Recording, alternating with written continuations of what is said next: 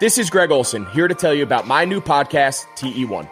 On the show, I had a chance to talk to my fellow tight ends who have revolutionized the position from an extra lineman to a dual-threat superstar.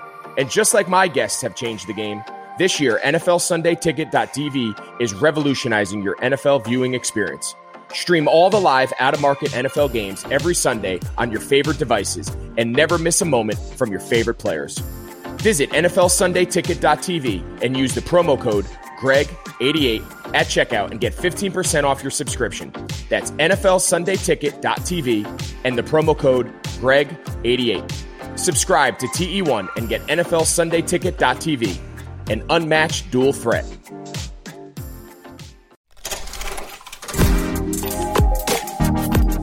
This is a Web Canopy Studio production.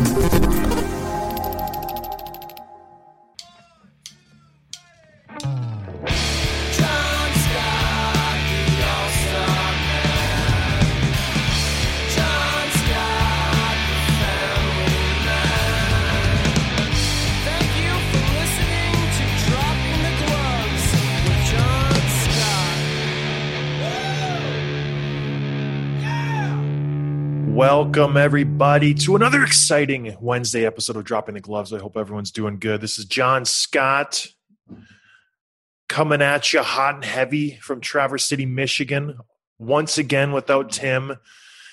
When we rework his contract, I need to have it put in there that he has to work on Wednesdays because it's hard doing a podcast by yourself. And I know I've had guests and stuff, but it's hard to kind of do the intro. There's no mojo. I'm sitting here in my basement by myself, drinking my coffee, listening to my kids run around upstairs. So if you hear scratching or something that sounds like Wolverine at the door, just ignore it. It's just my kids. It's 8:57 in the morning.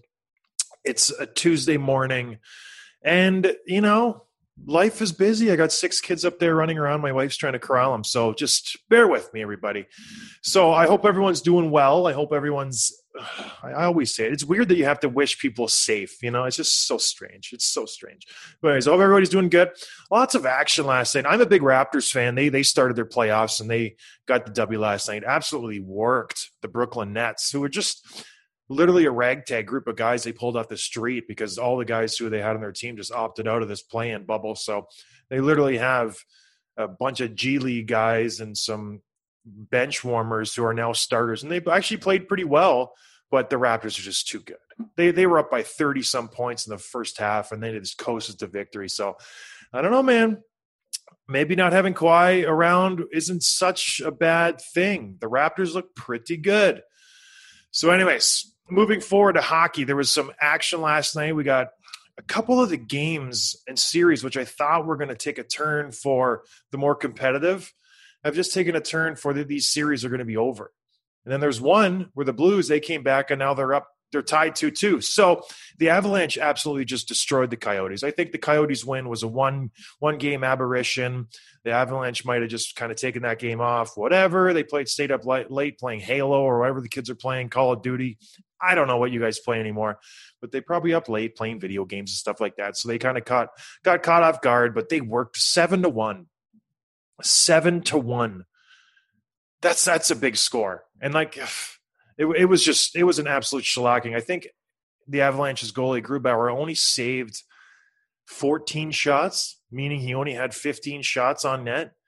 Contrast to that with we were talking about last episode about goalies saving 50 shots. Like Korpisalo had 80-some saves in a game. I know it was a bunch of overtimes, but 15 shots on net by the Coyotes, that's unheard of. That's just really good defense by the Avalanche. So today we're going to have on a TSN analyst, a TSN insider. And for those of you in the States, TSN is the sports network. It's the equivalent of SportsCenter here in the States. So he's the big hockey insider, Frank Seravalli. And I'm excited to have him on the show. I met him actually in 2016 when I went there and did a gig for the trade deadline or something like that, the free agent frenzy. I can't remember what I went there for, but he was really nice. He was kind of up and coming at that point, and now he's exploded into this like top guy for TSN. So it'll be interesting. He's going to jump on any second now, hopefully. If not, I'm just going to sit here and talk to you guys for half an hour about random stuff, which I don't think you want to hear. But yeah, just touching on last night's games, the Bruins, who I thought were going to fold, honestly, with the Tuukka Rask stuff, they continue to have this resilience and perseverance that obviously I don't know why I question them. They've been here, done that. Most of them are, some of them are Stanley Cup champions. All of them went to the Game 7 finals last year and lost. So they have a ton of experience on that roster. And who am I to judge them? I'm some schmelt who hasn't won a thing and didn't go anywhere in the playoffs. I had played a cup of coffee in the playoffs. So they know what they're doing. Losing their goalie is not a big deal for them. And obviously, Rask wasn't playing that great when he was in the bubble. And Halak is, at this point, a lateral, if not an increase for them, getting a better goalie. Where I think they will struggle is when they play more competitive teams down the line. I know the Hurricanes are good. They're talented. They're fun to watch. But the Bruins are just such a professional team. They go about their business, and they get the work done. So I think down the line, if they play a more experienced team, that's where they need Rask to trying to help them out and bail them out of some situations. But right now, they are just smothering the Hurricanes. They're playing good playoff hockey. And I thought this series was going to go to the Hurricanes' way. I really did. And I stuck my tongue out, my foot out. What do you say? I stuck my leg out, my foot out. I stuck my nose out. Is that it? I stuck my nose out and picked the Hurricanes. And it doesn't look good. So the Bruins are up 3-1. The Lightning, again, another pick. I picked the Blue Jackets. I thought they would pull this one out just based off of their performance versus the Leafs and how they handled that type of offense. And again, a very experienced team in the Tampa Bay Lightning. They had a little scare when they lost to the Blue Jackets in the second game to tie it up. They've gone about their business. They played a very good, tight game. And now they're up 3-1 against the Blue Jackets. And if you're up 3-1, there's no way you should lose the next three. So that's just me. And then, going back to the Hurricanes were up 2-0 going into the third period of this decisive, crucial fourth game to tie it up 2-2. And the Bruins just come storming back. So anyways, hold on. Someone's trying to get in my waiting room here. I think it's Frank the Tank. I don't know if he likes that name. We'll see. Frank, baby. John, what's up? Oh, my man. We're right mid-podcast. Thanks for jumping on, my man. I'm doing well. How you doing, man? I'm doing fantastic. I was just talking to my viewers about all the craziness that's going on in the hockey world right now. And I'm like, who should we talk to but Frank Saravalli, the TSN senior hockey reporter, mob informant. What's going on, my man? Not too much. Just trying to wade through like 14 hours of hockey a day.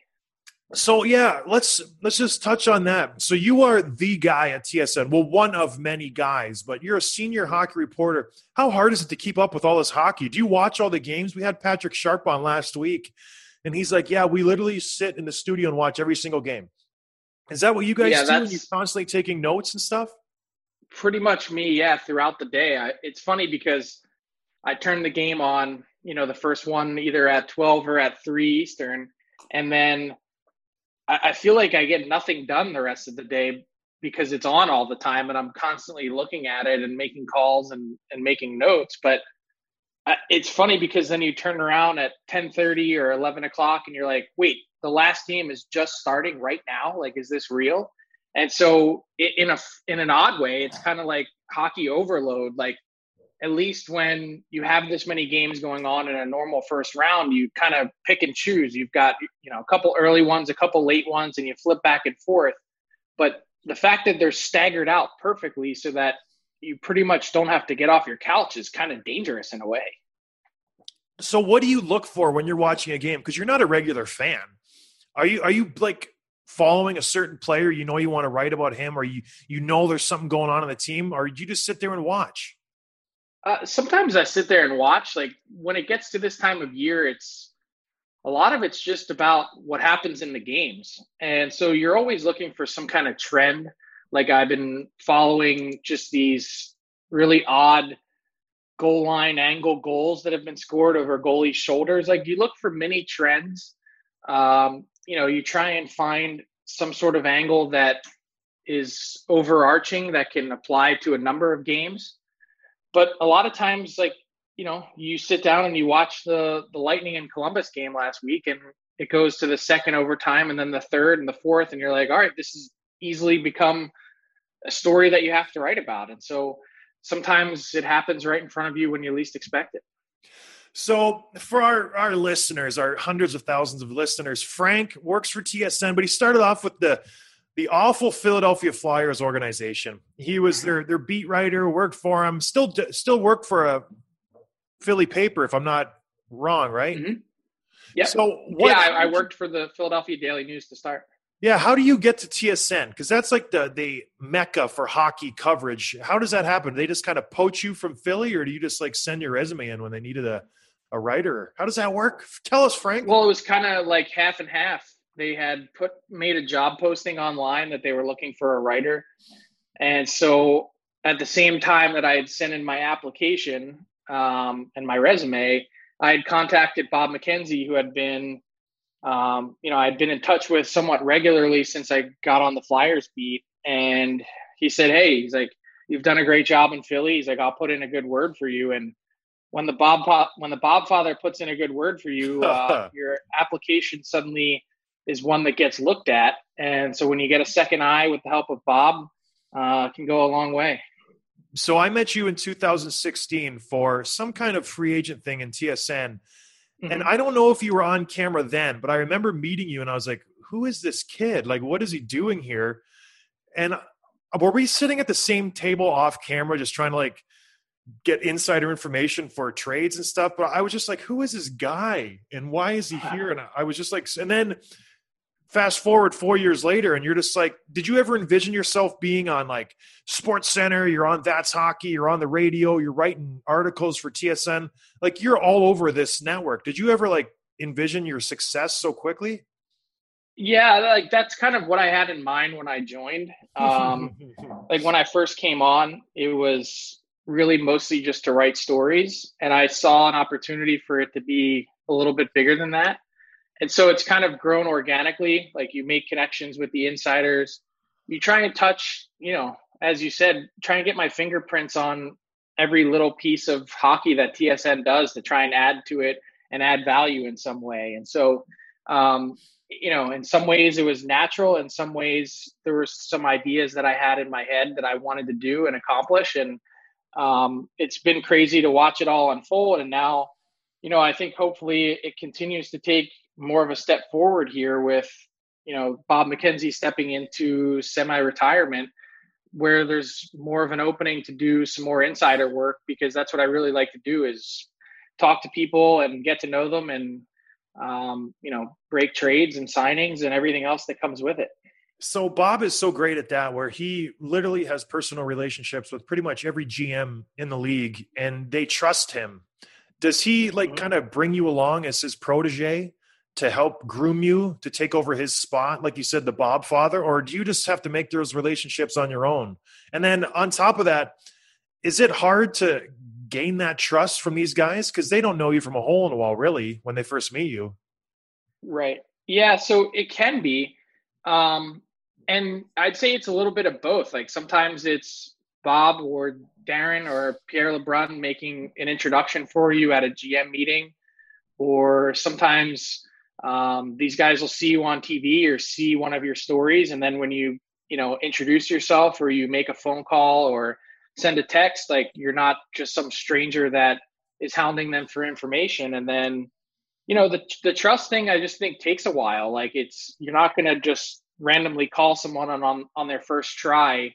They're going to just start spilling the details. Like, usually you have to bring something to the table too. And that's the other part of it, is like having a full scope of the understanding of the situation and see if you can perhaps offer a tidbit of information that that can then help their process along as well. So it's always a little bit of horse trading that goes on behind the scenes on these phone calls and text messages where, the more information that's shared, I think the better off everyone is. And so, those guys have been unbelievable in helping me make connections. And then it's up to me to kind of build that trust factor and preserve that moving forward. And for me, it's not hard to do because, you got to know me a little bit. We hung out after that day at Free Agent Frenzy. Like, I treat people fairly and equally. So, or at least I try to, and that's something moving forward that,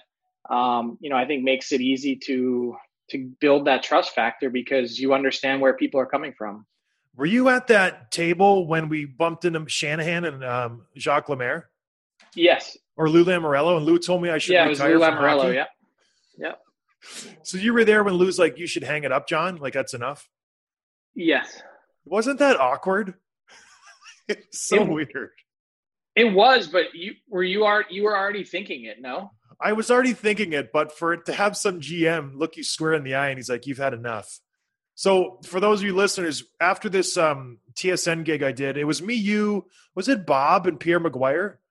I can't remember. No, it was me, you, and Pierre LeBrun, and we went out to a barbecue place near his house, and we had like 9 pounds of beef. Like we had the straight meat sweats in the middle of the summer.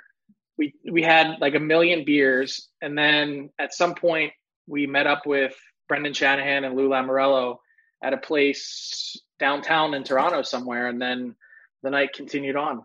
Yeah, it was really neat. We almost just kind of, I wonder if Pierre had that rendezvous set in place. But yeah, it was so funny. Just like typical Lou Lamoriello, shoots from the hip. He doesn't hold anything back. He's like, you should retire. Like that was a pretty great weekend you had, but it's enough. You've had enough, John. I was like, okay, sounds good.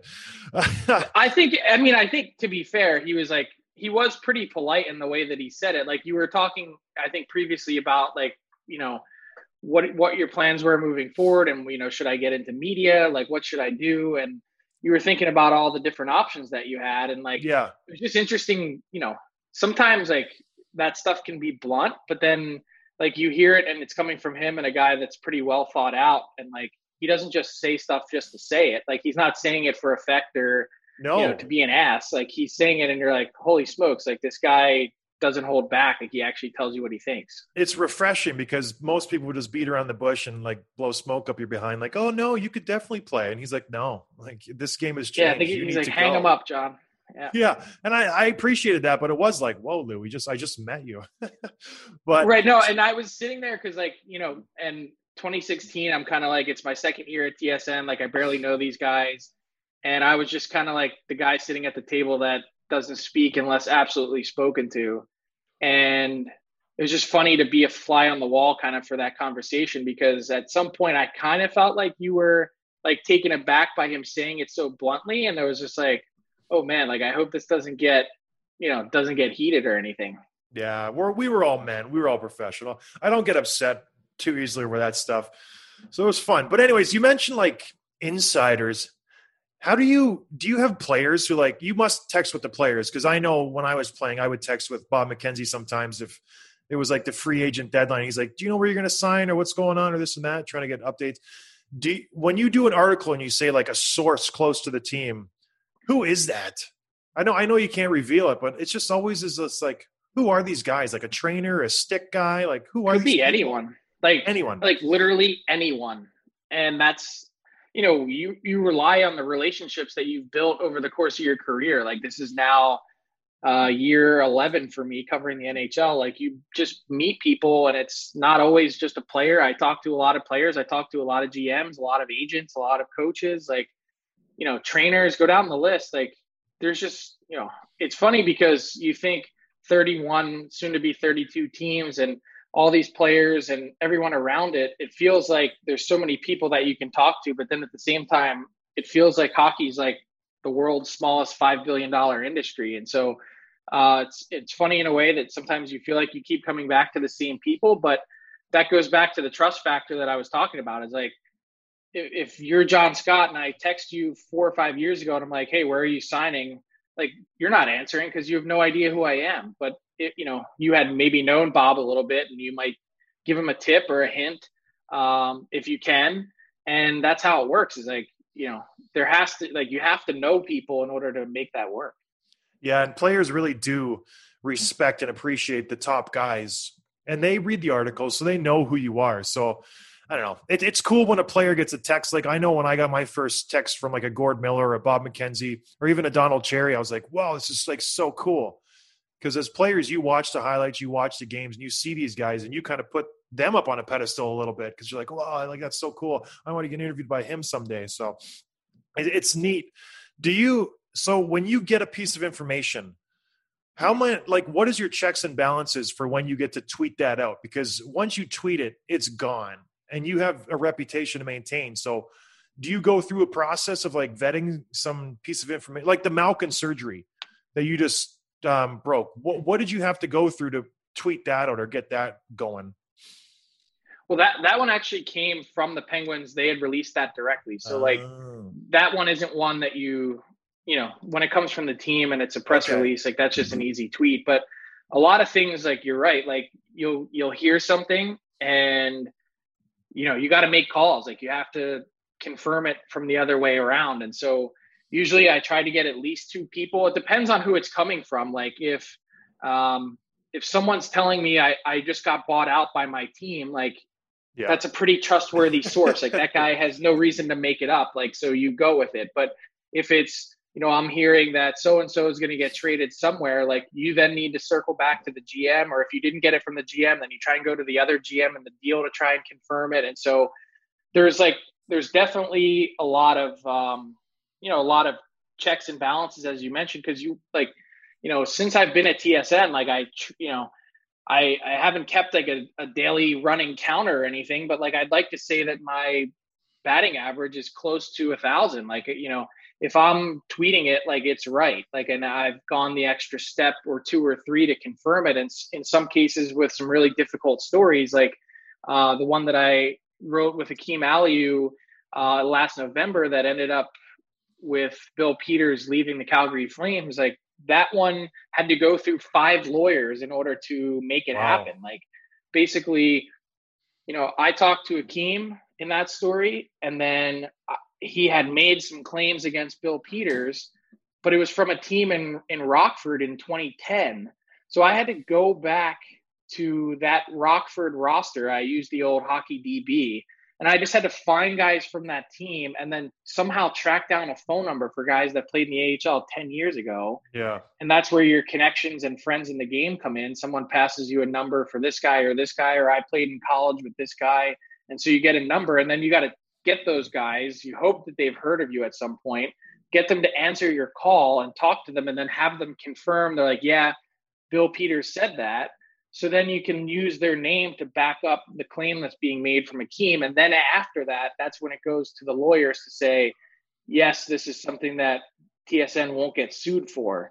So it's a whole process at times. Can be onerous to pull off. But, you know, at the end of the day, what you want is purely accurate information. So, you know, you want to make sure that even for a story that people are upset about, or like in Bill Peters' case, you know, a serious allegation levied, that what you're saying and what you're reporting is absolutely accurate.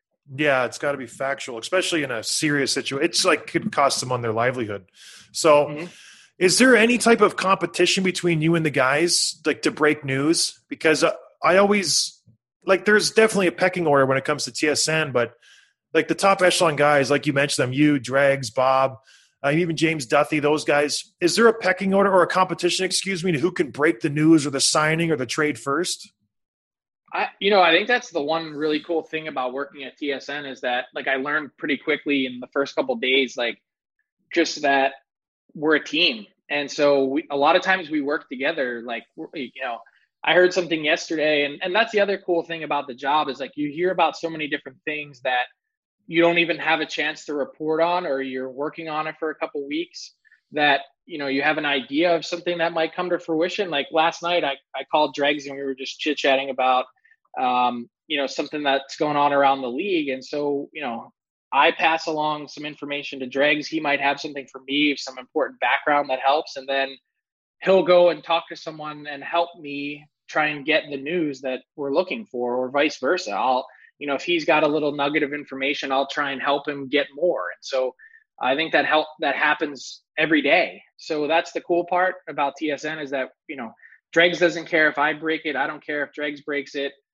We just want to make sure that as a network, we're getting it first. And so that's where the competition really lies, is that, you know, we're trying to beat our rival and our competitor. And so we want to make sure that we get all that news and information first so that people know that TSN is the place to come for it. Oh, you guys are. Trust me, you guys are the best. Dropping the gloves, dropping the gloves, dropping the gloves with John Scott. From tight muscles, tough workouts, signs of aging, to simply making it through each busy day, everyone understands what it feels like to be tense and sore, so everyone can benefit from TheraOne CBD products.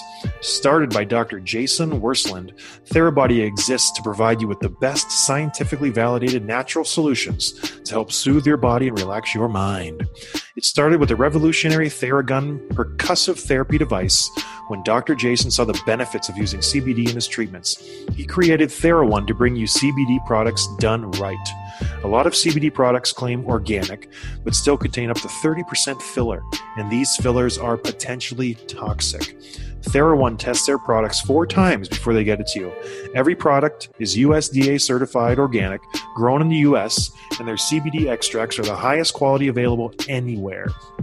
Use TheraOne's warming lotion in your morning routine, the cooling lotion or massage oil to recover, body balm for targeted relief, and sleep tincture to drift into a deep night's sleep. And now, through Labor Day, Monday, September 7th, TheraOne is offering our listeners a buy one, get one free for all TheraOne products. But you've got to go to theragun.com/bluewire. If you don't love what you get from TheraOne, send it back for a full refund within 30 days of purchase. This is not something TheraOne is likely to do again. So buy one, get one free at theragun.com/bluewire, but only until Labor Day. So go right now, to theragun.com/bluewire. Sundays are coming back in the NFL. With NFL Sunday Ticket.tv, you can stream every live out-of-market NFL game every Sunday afternoon on your favorite devices. Plus, Red Zone and DirecTV Fantasy Zone channels. Never miss your favorite teams and favorite players. No matter where you live, NFL Sunday Ticket.tv is your key to the most glorious Sundays ever. Use the promo code BLUEWIRE at checkout to get 15% off your subscription. So visit NFLticket.tv and use promo code BLUEWIRE. Dropping the gloves, dropping the gloves, dropping the gloves with John Scott. So let's switch over to hockey. Enough of your personal life and this and that.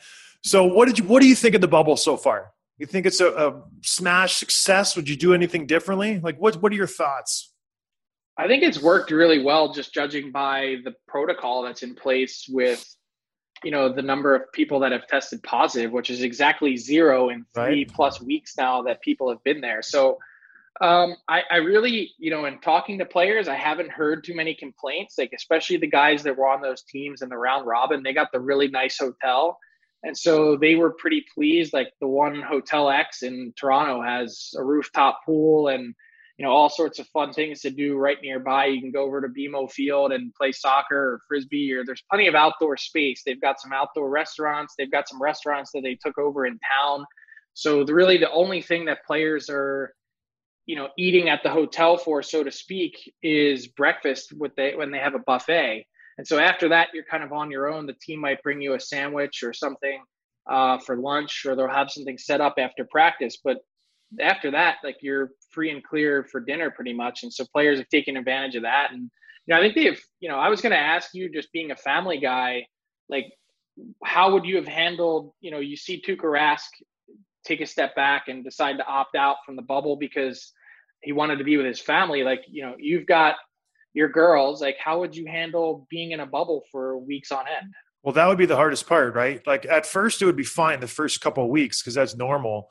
But I think just the prospect of even Tuukka, like he's looking at a deep Stanley Cup run. And if it's already hard at game 2, it's going to be hard at game 30 when you're 2 months from now. So it's intimidating as a player to think about that, especially when your wife is literally underwater, like with all the kids and the newborn and stuff. So it would be really, really hard. And I was thinking, it's like, you can't just get a nanny or a babysitter to come in during these times, So it's kind of difficult to put yourself in somebody's situation, but I don't know if I would have left, if you're going for the Stanley Cup, but you have to respect the decision because it's hard. Like at the end of the day, we have families, we have lives, and hockey is number 1A, but family is 1, so you kind of have to. Well, I'm glad you said that because like we constantly say family is first. And I feel like it's easy for people to say, but it's a lot harder for people to do. And so then we have a guy that actually acts in a family first manner, and then people are ripping him to shreds on social media saying, you've made millions of dollars, you owe it to your teammates. Like, how do you, it's a tough line to walk because so many people are relying on you. But at the same time, like, the only people that really matter are the 4 and 5 in your household. Yeah, the true feelings of fans really come out when they don't like your decision. And all these people would have been like, oh, yeah, Tuukka, for sure. Like, family comes first. And then when he does put that into play, they're like, no, you're terrible. Like, Tuukka, you're a traitor. Right? Yeah, like, you're a traitor to the Bruins. It's just so funny how it works out. But like, it's a hard decision. You got to respect him for that. Like, this is a difficult decision. He's never won a cup. And his team is like scratching at the door to win a cup this year. So it's a big – let's touch on him. So does this change the Bruins' chances of winning the cup, in your opinion? What do they go from? Yeah, go ahead. Well, I think Jaro Halak is, you look at the numbers and you look at the way that the Bruins play with him in net, like he's, if not the best backup in the league, he's certainly right up there. And so you look at the workload that he's also had.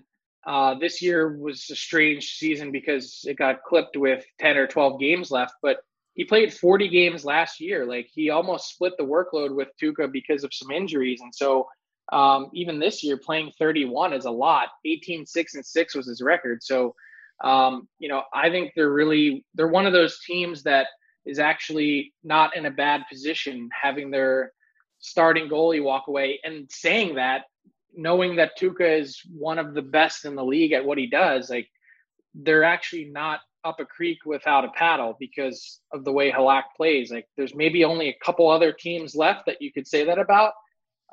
Maybe Dallas with the way that Khudobin's played. But other than that, any other team would be floundering.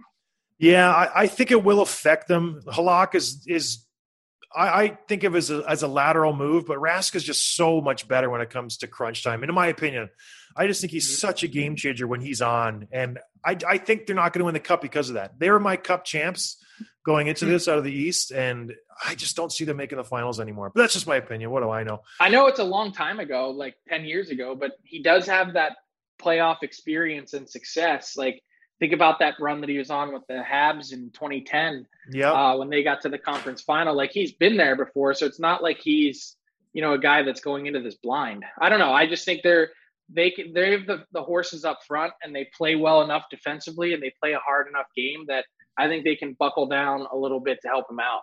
Halak got traded to Buffalo when I was there, and he came in, he sat down next to me because Miller got traded. We got him from the Blues. And he unpacked his bag. I'm like, oh, good to meet you. He's like, don't even bother. I'm not going to be here for more than like 24 hours. And he was dealt later that day. So I got to meet him amazing. For one practice. It's funny. Wow. But so anyways, goalies, I think, is a big topic. That's throughout this bubble life. I've just been noticing how many teams are just switching their goaltenders up so much. And I want to do rapid fire with you. And I want you to pick the goalie that's going to start for this team if they make the cup final. Okay? Okay. All right, we got Vegas. Lehner or Fleury? Robin Lehner. Hurricanes, Mrazek or Reimer? Mrazek. The Blues, Allen or Binnington? Binnington. The Stars, Khudobin or Bishop? Khudobin. Wow. The Avs, Francoeur or Gruber? Grubauer. You're so good with your pronunciations. Okay, I'm just amazed by how many teams are just – I'm not amazed, but they're splitting time so often, and sometimes there's no rhyme or reason behind it. Like, Dallas puts Bishop in and he wins, and they put Dobie in the next game. It just kind of, I don't know. I don't make sense of it sometimes.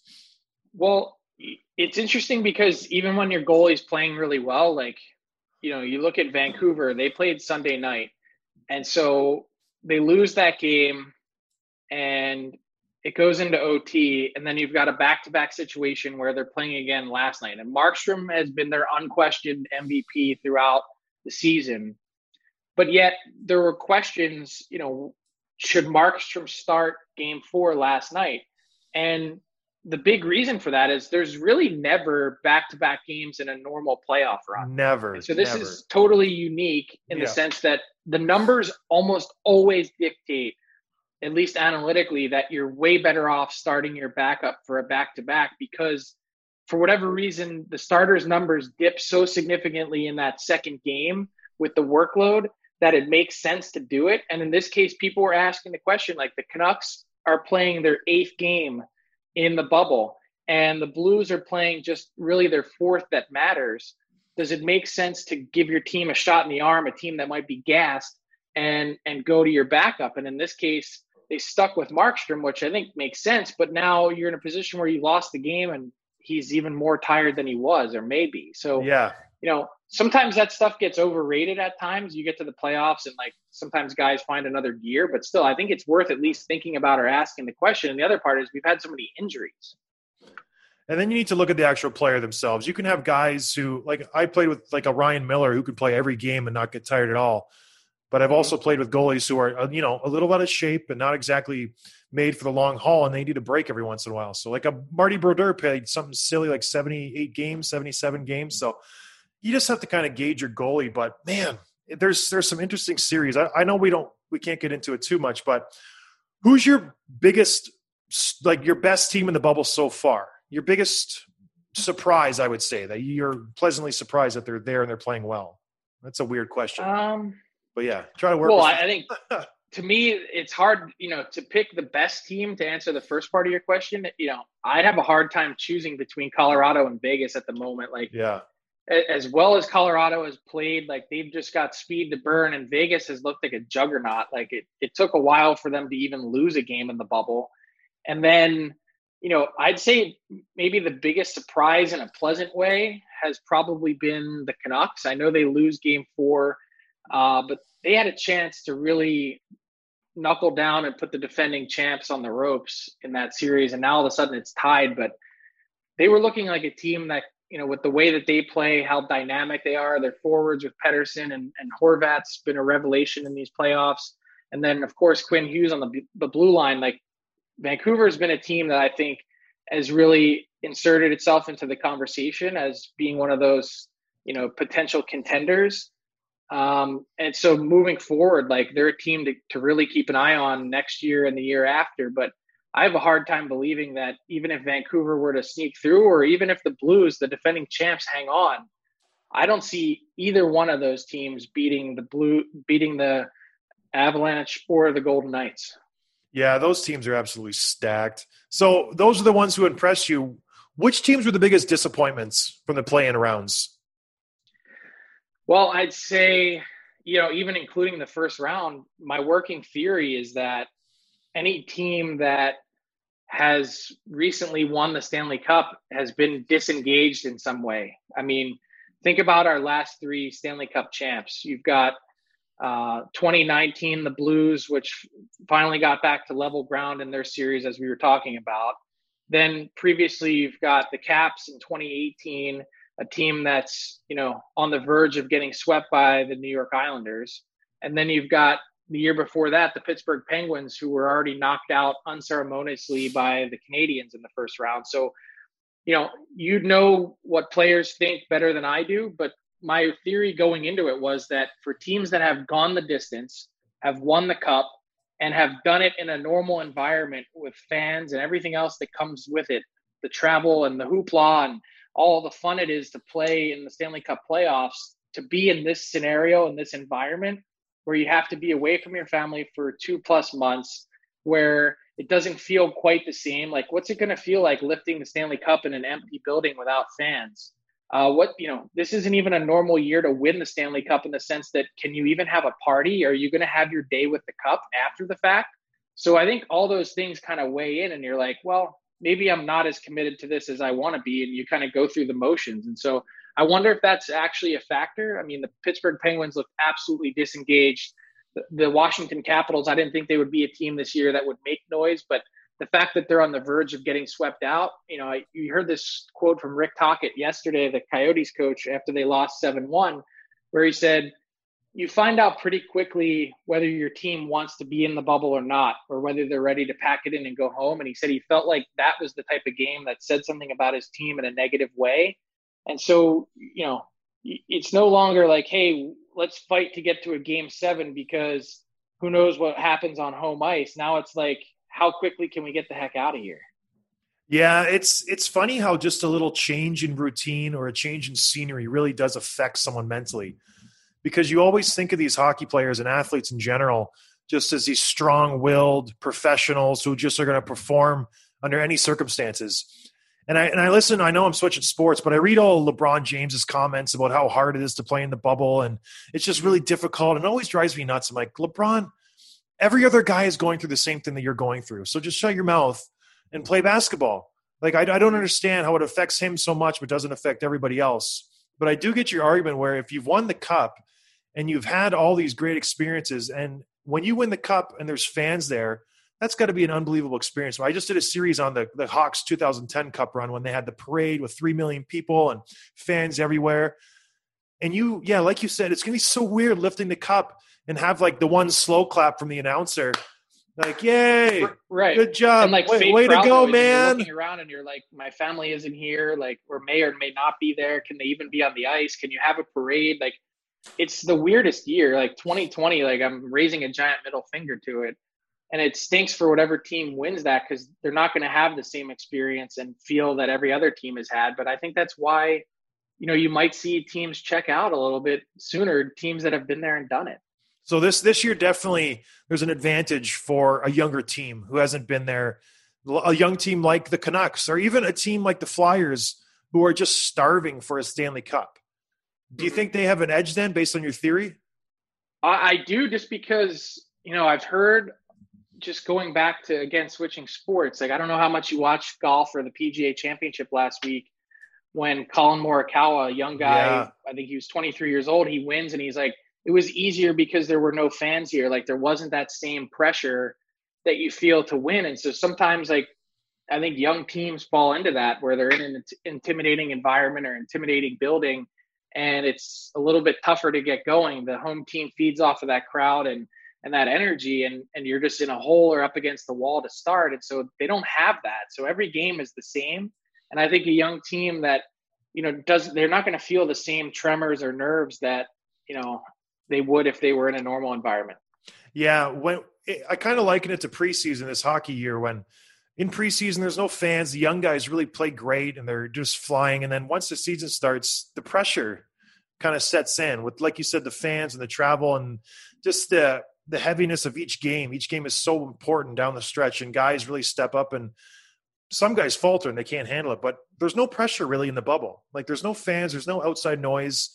All you're doing is playing hockey. So I don't know if you feel that kind of pressure where it's an elimination game and you're just like, oh, whatever. Like, it just feels like any other game. So I don't know. I'm not there, but it is kind of funny, the mental game that goes on, because when you're at somebody's barn and you're down 3-2 in a series, like, you feel that weight and that pressure from the fans. They have like the Kizo, get on the bus, you loser. You're like, you're not going to win. That adds so much to a player's game. It's just funny. But all right, let's wrap it up here. Who's your biggest player surprise so far? That's just like blown you away, because you watch all the games now. You get to watch every single player. Who stands out for you? It's a good question, because, it's funny. Like, a lot of people have had their eyes open to Seth Jones, and they're like, wow, look at this guy. He's able to play 65 minutes effortlessly. But like, if you really watch and you've paid attention over the last number of years, like, Seth Jones has already been on my Norris ballot before. So like, this isn't like, I'm not like, oh wow, Seth Jones. Like, I know that he's been that good for a while. I didn't know that Bo Horvat, just going back to the Canucks, had this kind of flair and offense in him. You look at some of the goals that he scored and some of the dangles that he's had, he's been ridiculously good. And, to James Duffy's point the other day on TSN, like, if Connor McDavid or if Austin Matthews had scored some of the goals that he scored, we'd be going absolutely wild, leading our coverage on TSN with it. But for whatever reason, because he plays in Vancouver, he hasn't gotten enough love. And I'd say Pierre-Luc Dubois has been a really pleasant surprise from Columbus. 9 points in 9 games, a young guy that really plays with an edge down the middle and is going to be a franchise centerpiece for that team, for lack of a better term. So he's been impressive. And, a lot of people point to Sebastian Aho as, the playoff leader in points. Like, again, if you've been paying attention, like, Sebastian Aho is one of the best players in the league. He's been near a point per game player. There's a reason why the Montreal Canadiens made him an offer sheet. So not too many shocks, but just to see these young guys continue to make strides, like to see a Quinn Hughes at the age that he is, first year in the league, to really step in and play important role on a team that's continuing to grow. Like these young guys, man, like I don't think it's even no fans. Like I think they're that good and they're able to make an impact that quickly and that early. Yeah, it's amazing. Well, the second in points still is McDavid, just so you know. He's got, what, right, 9 points in 4 games or something silly like that. So, and you know, and so the Oilers lose. McDavid and Draisaitl put up 15 points in 4 games, and somehow people are trying to blame those guys for the reason they lost. They should have had 17 points, Frank. They should have done more. You know that. They didn't do enough. Like it's outrageous, the narrative sometimes that comes off of these games and these losses. Like the Edmonton Oilers lost because of the same reason why they didn't make the playoffs in the last number of years before then. There's 2 guys that can only carry a semi on their back for so long before they run out of gas. Yeah. So let's touch on those. I always compare the Oilers and the Leafs just because they're very similarly kind of structured. They're really top heavy. Because they have similar failures, you mean? Well, what do they need to do, those 2 teams, to kind of take that next step? Well, they need to be better balanced. Like, and in the Oilers' case, they have help on the way, and Philip Broberg and Evan Bouchard on their blue line. Like those 2 young guys, they desperately need them to take a step forward and improve their defense. And same thing with the Toronto Maple Leafs. Like, you know, I was thinking what it would have been like if either one of those teams would have won the lottery, like, and got Alexis Lafreniere. Like that's like the last thing the Toronto Maple Leafs need at this point. It would have been terrible for the Leafs, yeah. To plug in another player at forward that's a dynamic piece that all of a sudden makes $4 million that you have to account for, that you still – it hampers your ability to actually address your defense once and for all. And I think they tried to do that last summer, getting Tyson Barrie at half his normal cap hit. But in this case, that trade backfired spectacularly. Like I think Tyson Barrie is a really nice piece on a good team, but he can't be your guy that's counted on to play in every situation to do it. He's an accessory, not a driver. And so, you know, I think those teams just need to be better balanced. I think the Oilers are going to need to address their goaltending this summer, and they're going to need to get some wingers. They're the all helicopter team, all centers, no wings. So they need to help themselves. You can't just have Ryan Nugent-Hopkins playing on the left side. You need some pieces behind them. And so, like I said, they've got the star power. Now they need the supporting cast because, you know, you need guys like John Scott, guys like you to win. You need some guys that are going to support you and help you get there. Well, how upset are the Leafs? Well, I don't know if upset's the word, but man, does Kadri look really nice in that Avalanche uniform, and he is just playing great in a secondary scoring role for the Avs. And he's got 9 points. He does the things that I think the Leafs missed this playoff round, was a little bit of grit, a little bit of forecheck to get in on the forecheck, like Leo Komarov, but better. You know, do you think they're kicking themselves for that trade? Yeah, I think especially with the way that Barrie played, for sure. I mean, he was like, from the moment he got there, and I don't know if it was to do with Mike Babcock to start the year or if he never just was able to get it going after that, but it always felt like with Tyson Barrie, you were taking a square peg and putting him in a round hole, or at least trying to, and it never worked from day one. And so then you see the success that Kadri has, you know, it certainly makes you, you know, probably want to punch yourself in the face afterwards when you're going through it and watching this Avalanche team that, you know, we're all thinking, how's this team going to get better losing Tyson Barrie? You're taking 50 or 60 points off their blue line guaranteed. And it didn't affect them one bit because they've had their young guys able to step up. Cale Makar, they saw him in the playoffs and they're like, yeah, he can do what Tyson Barrie did. And then you plug Kadri in down the middle and you're like, wow, we're so much better supported than we were previously. Speaking of the Leafs, does Keefe stay on as coach, you think? Oh, I think for sure to start the season. Yeah. You know, I don't think the leash is that short on Sheldon Keefe. I think the leash is definitely shorter, and the guy that's going to be feeling the pressure is now Kyle Dubas, because he's had a number of years to make these decisions and make these moves to better reshape this roster. And so while they've assembled an incredibly talented cast up front, they're still missing that support, and they don't have as much flexibility short of moving one of those pieces in order to really get the help that they need. So I'm going to be interested to see how they tackle the summer. Do they finally say, look, we need to move one of our key forwards in order to get the help that we need on defense? Like, that's their big question. And I'm fascinated to see whether they're willing to do it or not. Yeah, I don't think they have no money to. It'll be interesting to see. So you're a fan of hockey, obviously. Do you still root for the Flyers, or are you just kind of, you don't root for anybody these days? No, that got sucked out of me pretty quickly.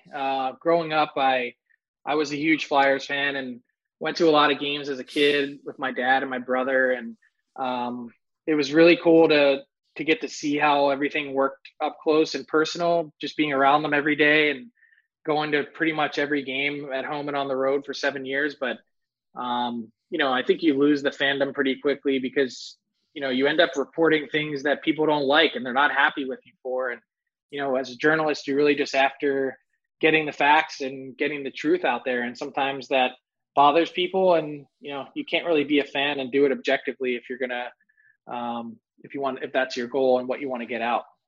I agree. So non-objectively, strictly analytics here. Who do you got winning the cup?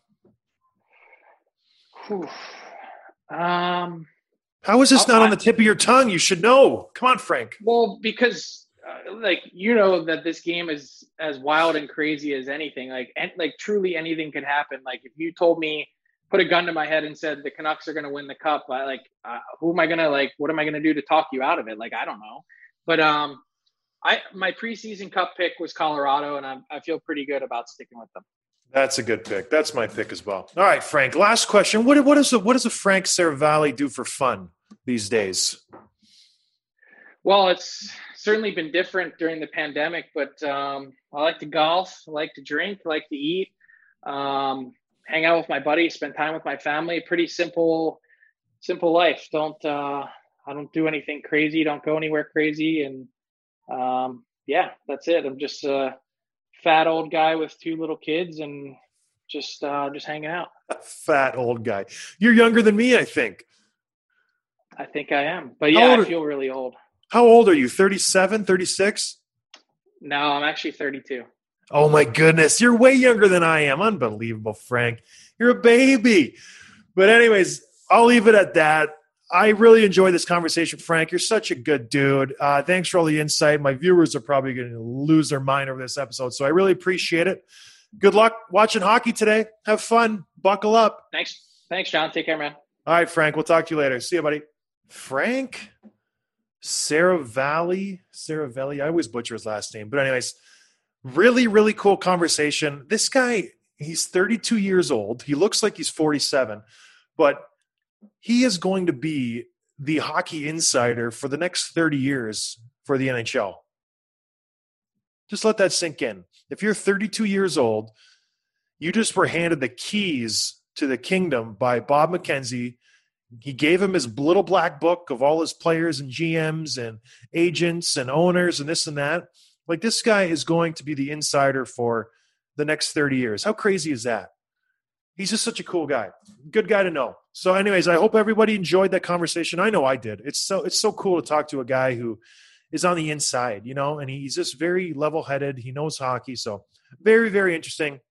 Anyways, everybody, I hope you enjoyed. I'll talk to you in a couple days. Stay well, stay safe, and cheers. Sports are coming back, and so are your chances to bet on your favorite teams and events. Major League Baseball back in action, and there's no better place to start wagering than our exclusive partners, Bet Online. Check out all the odds, futures, and props to bet on, all available 24/7. And with the return of sports, Bet Online sat down with former pro players Eddie George, Harold Reynolds, and 7-time NBA champ Robert Horry. See what they had to say on what it'll be like playing without fans in a series they're calling Fandemic. Visit betonline.ag for all your odds and up-to-date sport news. Remember to use promo code BLUEWIRE to receive your new welcome bonus. That's promo code BLUEWIRE. Bet Online, your online wagering experts. Hey guys, thanks for listening. Make sure you're following the show on Twitter at dropping_gloves for episode highlights, behind-the-scenes content, sneak peeks, and giveaways. Check out johnscottallstar.com/shop for merchandise including t-shirts, hats, hoodies, and so much more. And please leave a review on Apple Podcasts. It's so important to helping us grow so we can keep delivering the hockey content and interviews with the players you love. Thanks, and see you next time.